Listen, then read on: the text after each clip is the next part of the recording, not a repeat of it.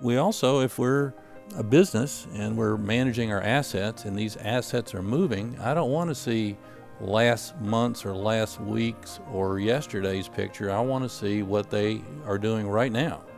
So time is essentially the new dimension that's changing everything for geospatial information, and it's revolutionizing things.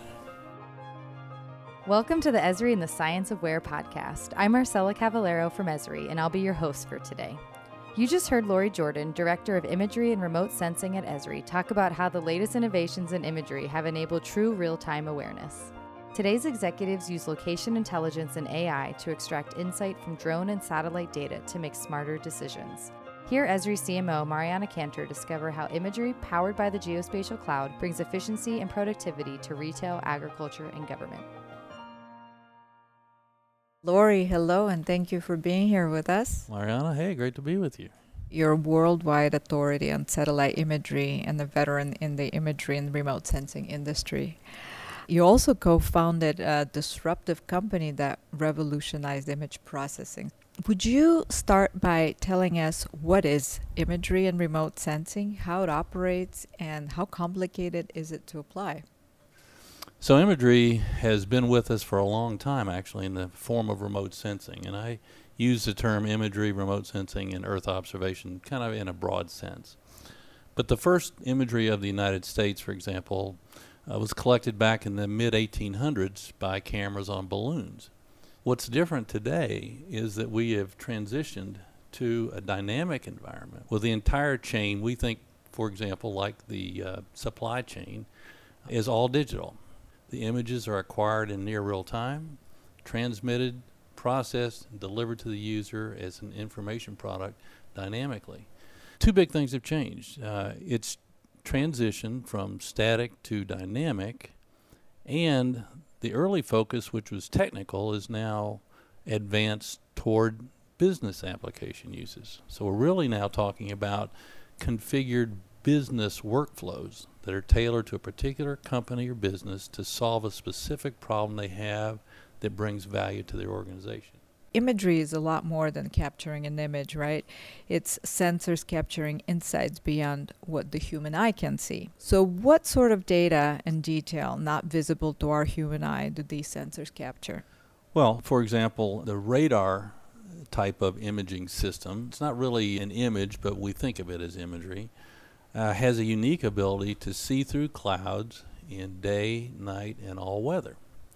So when a storm or a natural disaster comes in, the very first thing we need to know is where is the extent of the flood, how many buildings have been damaged, what is the extent of the disaster, but it's still cloudy. Well, radar sees right through that. Or another use case would be at night. Many times internationally, oil shipment tankers will dump oil illegally into the ocean thinking that nobody can see them. However, radar can see it quite clearly, and oil slicks show up very, very clearly on the radar imagery. So that's another aspect of being able to see things that we can't see with our eyes at night in dark weather, bad weather, cloudy conditions. So some of these imagery sensors can bring new information to us that we just weren't able to see otherwise. And this image processing, is that more and more automated these days, or does that still require some imagery analysts? Well, that's probably the most exciting part of it. In the past, it was oriented towards scientists, and it took a pretty smart scientist to process an image and some pretty good software. But the trend is in a different direction. What we're seeing is a unique problem, which is also a blessing, being a flood of new imagery, hundreds of thousands of images being collected at high resolution every day of the entire surface of the Earth, essentially mapping, measuring, and monitoring every square meter of the Earth every day. How do you process all of that imagery? How do humans process a complicated task like that with a volume like that? So the trend is that software is getting smarter, and new algorithms are enabling us to apply techniques such as artificial intelligence, machine learning, and deep learning to these huge collections of imagery so that we can get meaningful results quickly, automatically, from what would otherwise be an almost impossible task for humans to do. artificial intelligence, machine learning, and deep learning. They're all cousins because they all basically do the same thing. In simple terms, and I love simple terms, I would say they are thing finders. Go find this thing, okay? So in the first case, machine learning has been with us for a long time. In the early stages of the Landsat program, we would take Landsat multispectral data and process it, do a classification, and find out things like land cover. Where's the forest, where are the wetlands, where are the crops? Simple case of machine learning. You train the machine on a specific thing and it goes and finds them. It gets more advanced when you bring in artificial intelligence, where you want to solve a more complicated problem, where you need to bring in shape and context and other factors to find something more difficult.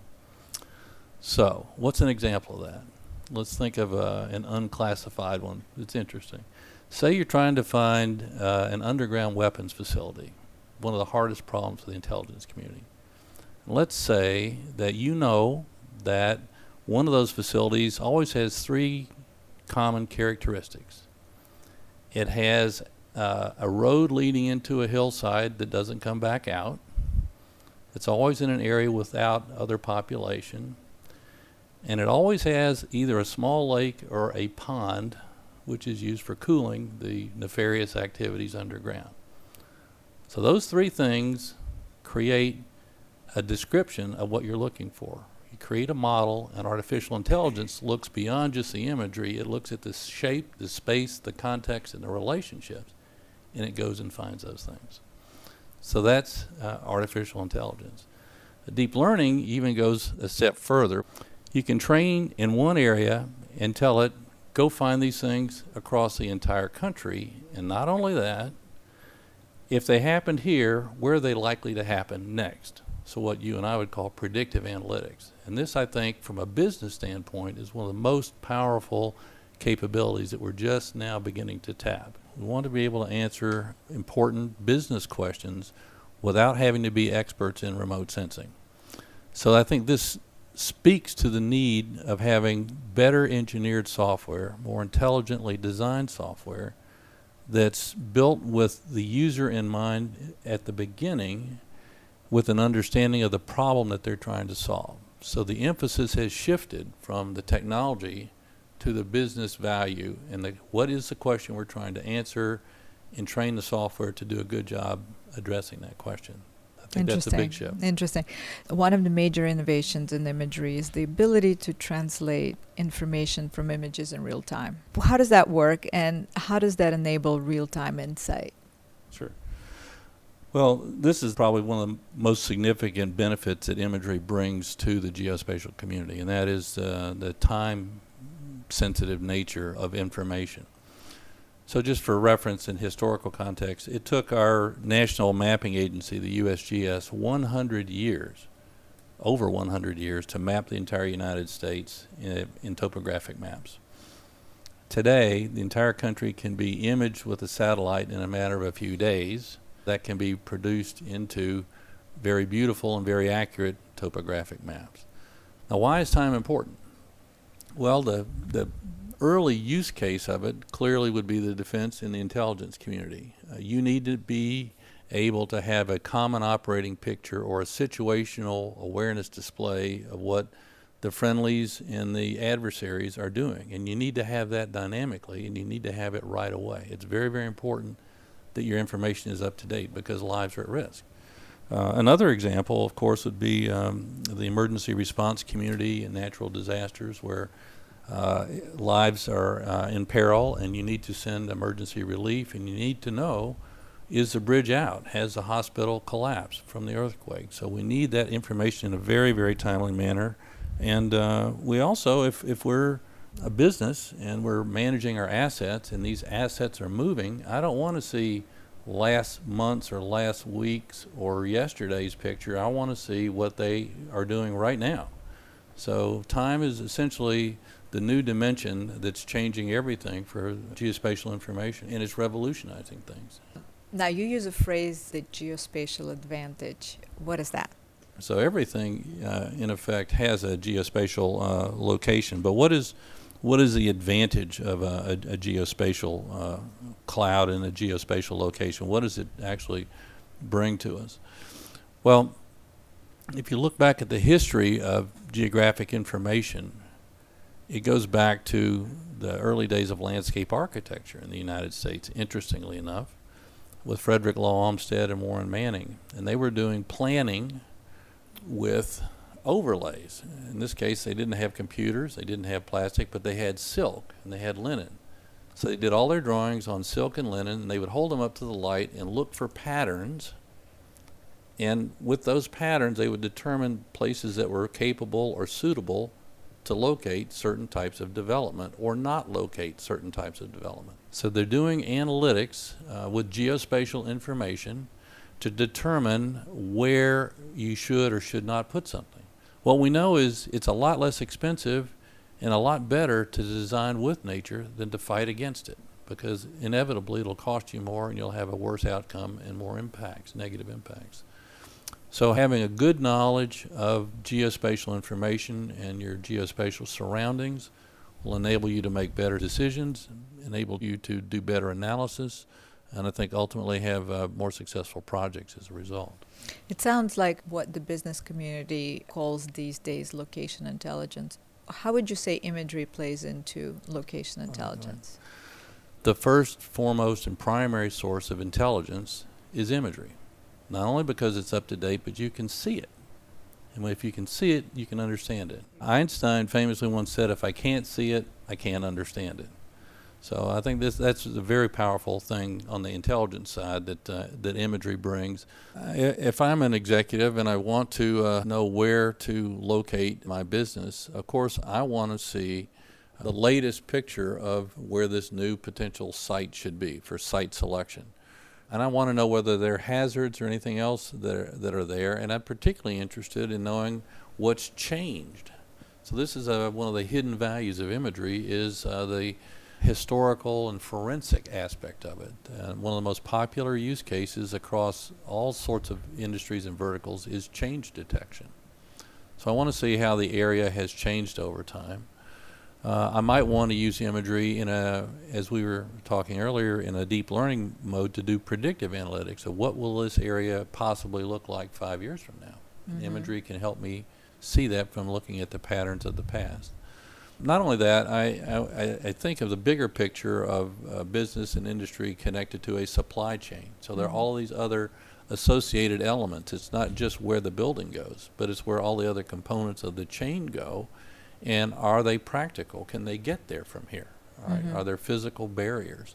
Where are those barriers? Well, they'll show up very clearly in imagery. So you'll have these more of a three-dimensional understanding of how these things all play together for real estate, commercial.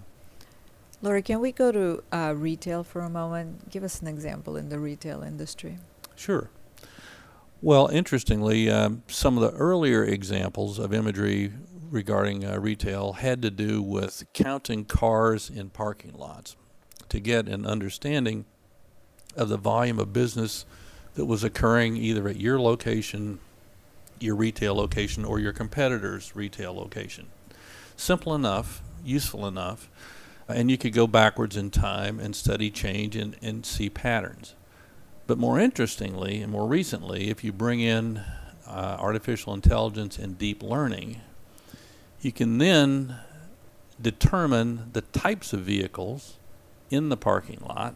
If your resolution is high enough, for example, from a drone, then you can determine the categories of vehicles, pickup trucks, sedans, SUVs, and so forth.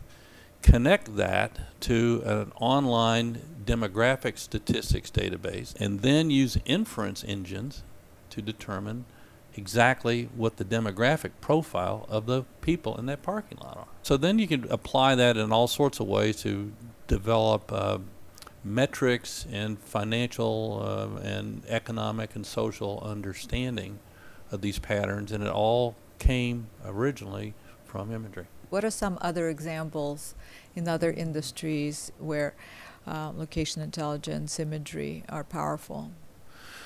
Sure. Well, let's take agriculture. Agriculture, as you know, is the largest industry in the world. And imagery is a key and I would say a dominant source of intelligence and information for that industry, for all of the obvious reasons and some not so obvious. So I would say the obvious ones are to look at the extent and health of the crops and the ability to predict crop yield, and this has been a time-honored, long-standing, useful use case of imagery. But also, when you look at imagery from a global scale, you can begin to study the patterns of the vegetative cover of the earth over time and see how they're shifting as a result of climatic change and climatic influences, which would influence the futures market. So there's a predictive analytics component of imagery that would certainly help benefit and drive the world's largest industry.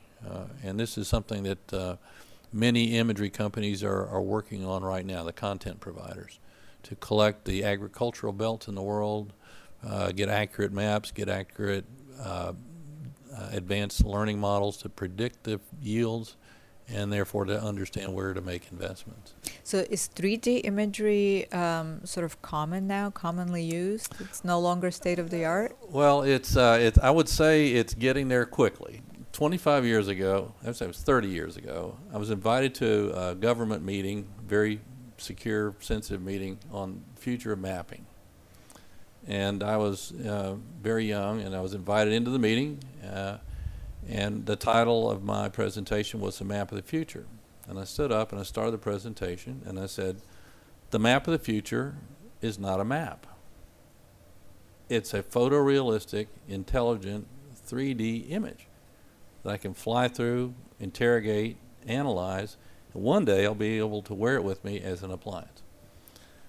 The head of the meeting stopped the meeting and threw me out. This was the old school mapping fraternity, and they did not want to hear that message. So here we are today. We're creating the maps of the future. They're intelligent 3D images, and they're photorealistic. When I say a photorealistic, intelligent 3D image, what I mean is an image that I can not only see and understand in 3D, but I can touch it and I can get all of the attributes about it, all of its metadata, the entire geodatabase behind it. Who owns it? How much is it worth? When was it built? So I don't want to give up anything. I want everything, and I want it in a picture that I can understand.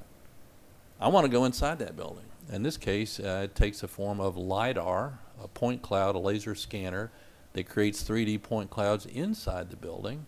Could be on a drone, maybe on a trolley or a backpack.